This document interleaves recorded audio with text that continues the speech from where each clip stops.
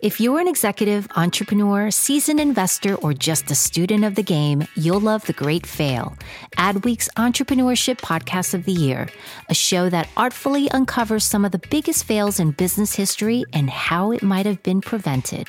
The Great Fail is entertaining, informative, and told through a true crime narrative in under 30 minutes that keeps you at the edge of your seats. So check out The Great Fail wherever you get your podcast. We actually use Scrib in our home. Do you really love your Sleep Number bed? And we do. Vizzy has been in my fridge all summer. It's Rothy's time.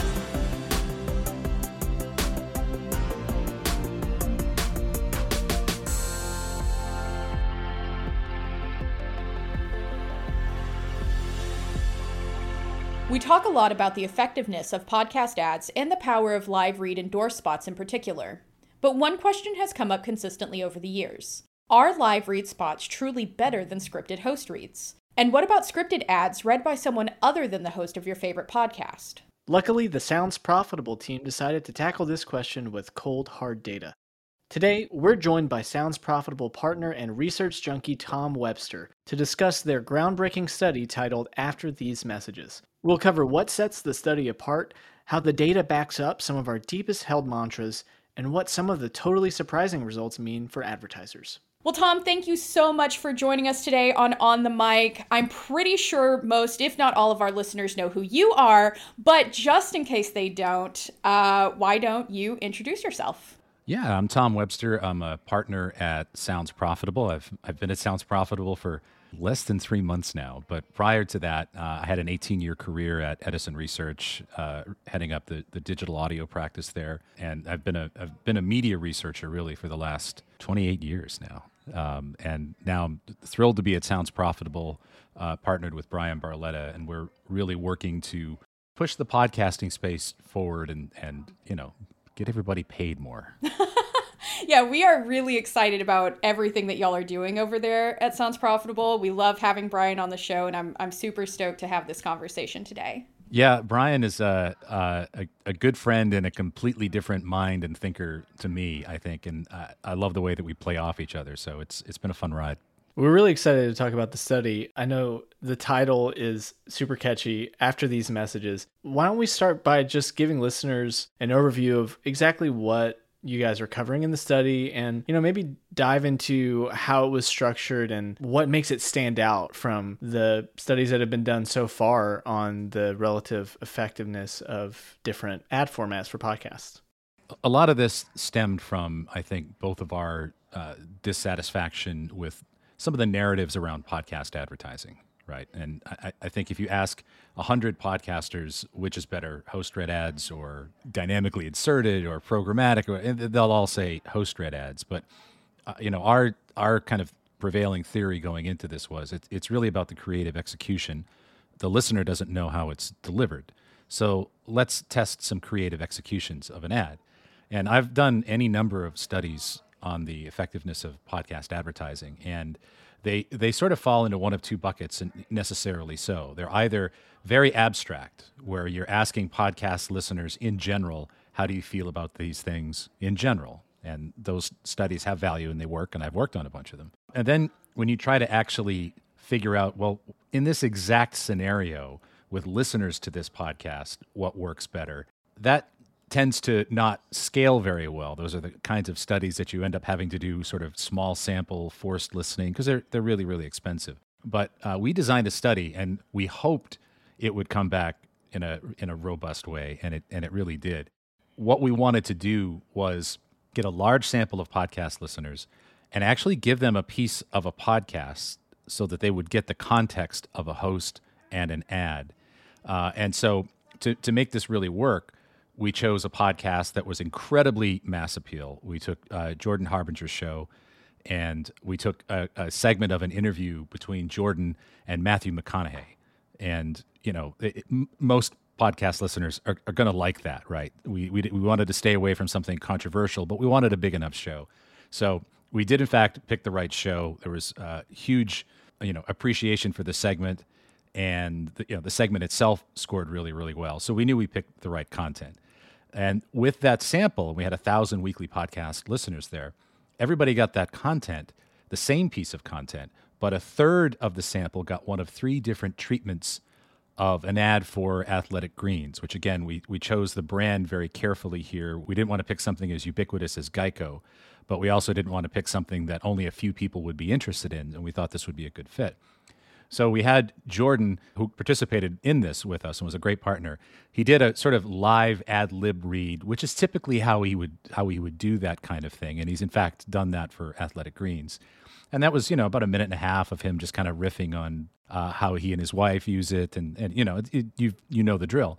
A third of the sample got Jordan reading a scripted ad, a tight 30, and then a third of the sample got an announcer reading that same scripted ad. And what we did with that, we picked a great voice, Ashley Hamer Pritchard, who used to be the host and producer of Curiosity Daily, and we knew that she would be a good fit, have a good mood, and things like that.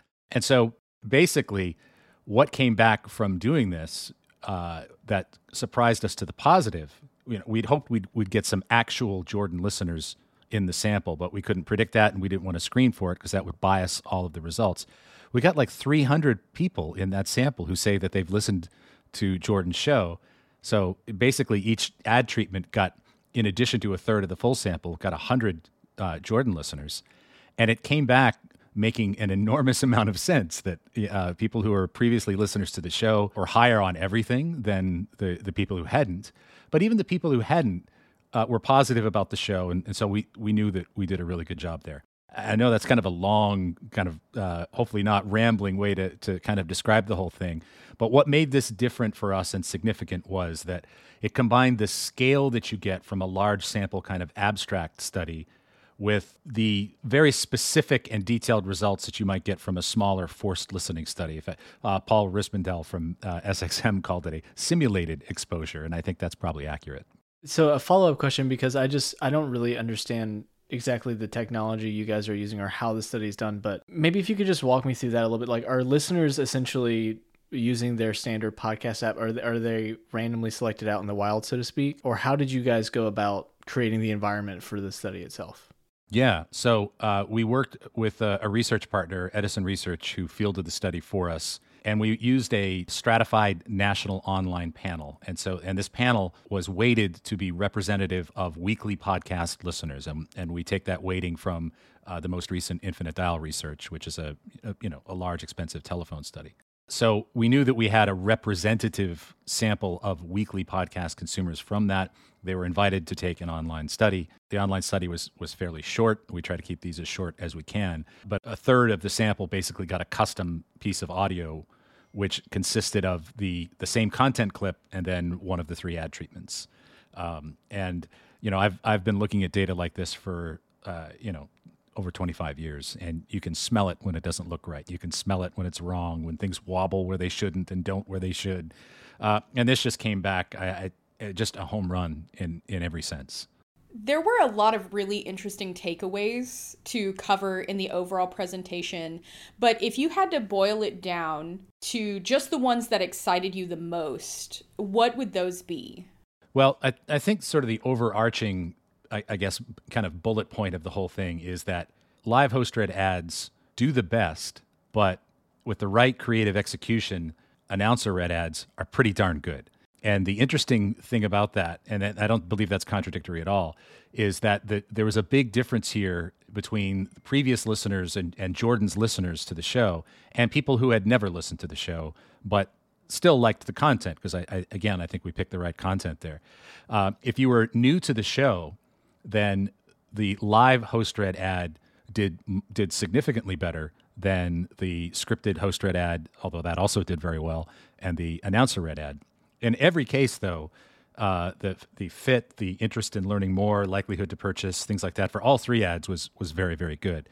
The really fascinating finding to me was for previous listeners to Jordan, for Jordan's existing audience, all of the scores were significantly higher, as you might expect. Things like interest in learning more amongst the full sample, 58% were interested in learning more who heard the live read. Amongst Jordan's audience, that number was 85%, right? So that's like, no matter how you slice the stats, that's eye-popping. So that way we're able to model the relationship and how that transfers. But the fascinating thing about Jordan's listeners is that they were equally high with the announcer read as well. So the live read did certainly the best, clearly the best with non-listeners. But with Jordan's listeners, the announcer read did just about as well, really statistically tied, is within margin of error. And there are a lot of things I think you can extrapolate from that. And I think they have to do with the fact that if you're deciding, do we want to do a live host read or do we want to do a pre-recorded spot with an announcer, it might be a false choice. They might be working in very different ways. The host live read might be a way to kind of warm people up to the brand, and that's a premium piece of property. I know you're soon to be celebrated in retirement. Marshall Williams from Ad Results calls it beachfront property, right? And it's certainly, this study backs that up. But once that brand has been warmed up and maybe that has been heard a few times by the existing audience, it might be that the announcer read ad provides a contrast, maybe potentially a consistent delivery of features and benefits and brand messaging and things like that. And there's clearly a place that both of them sit in the world.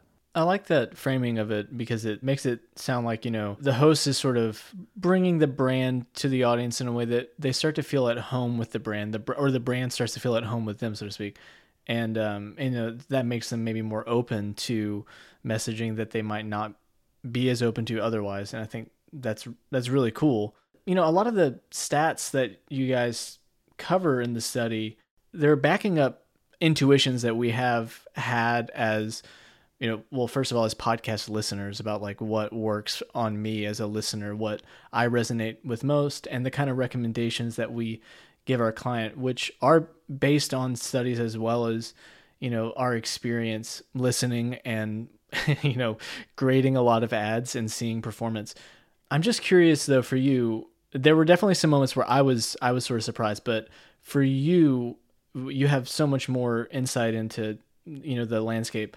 Was there anything that was sort of shocking for you, or maybe provocative, making you think of new ways that you guys could be thinking or investigating in the future? Yeah, there was one stat that completely floored me, and we quintuple checked it, maybe even sextuple checked it, but it was the only stat that went in this direction in a study where everything was just so consistently logical, and that was unaided recall of the brand. And this behaved in a manner that I'm not sure that I predicted. When we ask the total sample, right, which is mostly people who have never heard the show before, who heard the live read, the live ad-libbed read, did you hear any brand names mentioned, right? There's no prompt here. They've never heard the brand in the study. This is really the first time that we're asking about the ad. What brand name, if any, was mentioned? 68% of the total sample who heard the live ad-lib read said it was Athletic Greens or Athletic something something or something something Greens. Like, they mostly got it right, So that was 68% with the total sample. With Jordan's own listeners on the live read, the number was less. It was 51%. And at first, with so many of the numbers for Jordan's listeners being so much higher than the total sample or the non-listeners, I wondered what the heck was going on. But part of it was that Jordan's listeners were almost 3 times more likely to already know the brand. They knew the brand already, and 10 times more likely to have already purchased the brand. And so I think to them, the brand and Jordan's mentioning of it was content. It's like it was just part of Jordan's show in a way that if you were new to the show and didn't have that sort of, it's Jordan talking about Athletic Greens, that's part of the show, right? Because, besides unaided recall, all of the other scores, for the live read with Jordan's listeners, interest in learning more was 85%, likelihood to purchase 82%. I mean, these numbers are really significant and off the charts. But that first, hey, did you hear a brand and what was it, being lower was sort of an interesting glimpse into a way that these ads might work in the mind of a listener, and how the relationship with the host works in the mind of a listener, and how these ads don't necessarily work better or worse, they work differently. I think that was also one of the most fascinating stats that was presented to me, and really just goes to show that kind of marrying those three options, the live read, the host scripted, and then the produced scripted, marrying those together really can work in your favor in the end. It doesn't have to be, one versus the other. So that kind of being said, what are some of the ways that you think advertisers should apply some of these findings to their overall media plans? I think, first of all, if there's one thing I would like advertisers to take away from this, it's that the announcer read ad that we selected, worked really, really well because it fit the mood of the show. It fit the ethos of the show. It wasn't a screaming car commercial, right? It sounded like it belonged on the show. It was a female voice. It was obviously not Jordan, but it sounded like it belonged on the show. And in every case, with listeners and non-listeners, even though that read may have done a little bit worse with non-listeners, it still performed exceptionally well and far better than you might get in a mass media TV ad or a print ad or something like that. So, the one message I would love to get out there for brands and advertisers is, if a show says that this ad is not going to work with my listeners, listen to them a little bit, and I know that, it's easy for a brand to say, look, this is our radio spot. You're going to run this or else. I don't think that's going to work very well. But if you choose something that fits the show, we have all the evidence that shows it actually works really, really well. So that would be, I think, the one thing I would love for agencies and brands to kind of take away from this is that these things can work if the creative execution works. But then, just to kind of go back to my previous point, it would be to think about the choice between a host read ad and an announcer read ad and doing a live read, again, as a false choice, and think about how it may be that the live read serves as a great introduction to the brand, but then they can transition into an announcer read if there's a relationship being built there. And why I think the announcer read ads did so well with Jordan's audience is that Jordan really opened the door for that. Jordan opened the door. They were already receptive to hearing about the brand. And, the great thing about an announcer read spot, if it's well done and fits the show, is that it will be consistently enthusiastic and clear. And sometimes when a host is doing the same live read for the same brand 50 or 60 times, that's not always the case. Right. So it's right. So it's good to think of these things in tandem, in sequence, used in a staged fashion, because I think they both can work, and they both can work really well together. I really love that you're bringing up that this is sort of a false choice, and I think there are a lot of those in advertising when you're trying to come up with a plan. It's easy to say this is good, this is bad, but there's more nuance and complexity. And hearing you talk about the importance of context really resonates to me as someone who's working on writing ads and selling clients on the idea that, as you said, radio may also be audio, but it is a very different environment than podcasting. That's so important. I know something that you mentioned in the preview to the study, which we got to attend. Agencies like ARM and internal marketers who are trying to, sell the effectiveness of podcasting can definitely look to this study as a starting place. I'm curious if you can speak to that, because there were definitely some findings in the study that stood out to me on this question. For a brand who's not already in podcasting, what's the headline here in terms of the effectiveness of podcasting ads? Yeah, I mean, there's actually plenty in this study about that. We ask first a series of questions about all three ad treatments compared to the typical ad that you might hear in other media, right? And for things like the live read, 75% said, oh, this was more informative. 61% said more enjoyable. 60% more memorable. There's a clear qualitative difference between the execution of the live read in context of the show, with the show people like, compared to sort of the typical ad that you might hear. So they're enormously effective. And honestly, even just looking at the unaided recall from people who had not heard the show before, that's kind of a slam dunk when you have nearly 7 in 10 listeners come to this, cold, and they come back and say, "Oh, it's Athletic Greens." Like, that's kind of remarkable, right? It's not, one of the top 5 insurance companies who, blanket the airwaves and radio and things like that, and are certainly becoming increasingly important in podcasting. It's a green powder drink, and people remembered it. And they remembered it, I think, because Jordan introduced it really, really well in the context of a compelling segment. And that relationship is, I don't want to say it's completely unique to podcasting, but it's more reliably delivered in podcasting. Yeah, and I think, something we talk about too is just the intimacy of audio as a medium and the authenticity being such a huge driver of success with podcasting. Like, that is a very unique thing to the, a podcast listener's experience of a show. Is they're going around listening to Jordan Harbinger a lot throughout their day. And so, yeah, I think it's definitely something that we're very happy to have, like, some hard numbers starting to spell out just how effective podcast advertising is. Thanks so much, Tom, for being on the show. We're really excited about what you guys are doing at Sounds Profitable and the study after these messages. Thanks so much for your time. Yeah, appreciate it. Love y'all at ARM. Can't wait to see some of you at Podcast Movement soon. We hope you enjoyed the episode. If you did, do us a favor and share it on your social feed of choice. And for a limited time, click the subscribe button to get the latest episodes sent right to your favorite podcast app. Okay, so there's not really a time limit, but what would a show like ours be without a bit of urgency sprinkled on top of the call to action? While you're at it, please leave us a review. We'd love to hear your thoughts, questions, or ideas for future episodes. So feel free to email us directly at onthemic@adresultsmedia.com. On the Mic is hosted by Lindsay Smith and Nate Spell, edited by Jeffrey Stallings, and produced by Ad Results Media. For more information about Ad Results Media, go to adresultsmedia.com or follow us on Twitter, Instagram, and LinkedIn.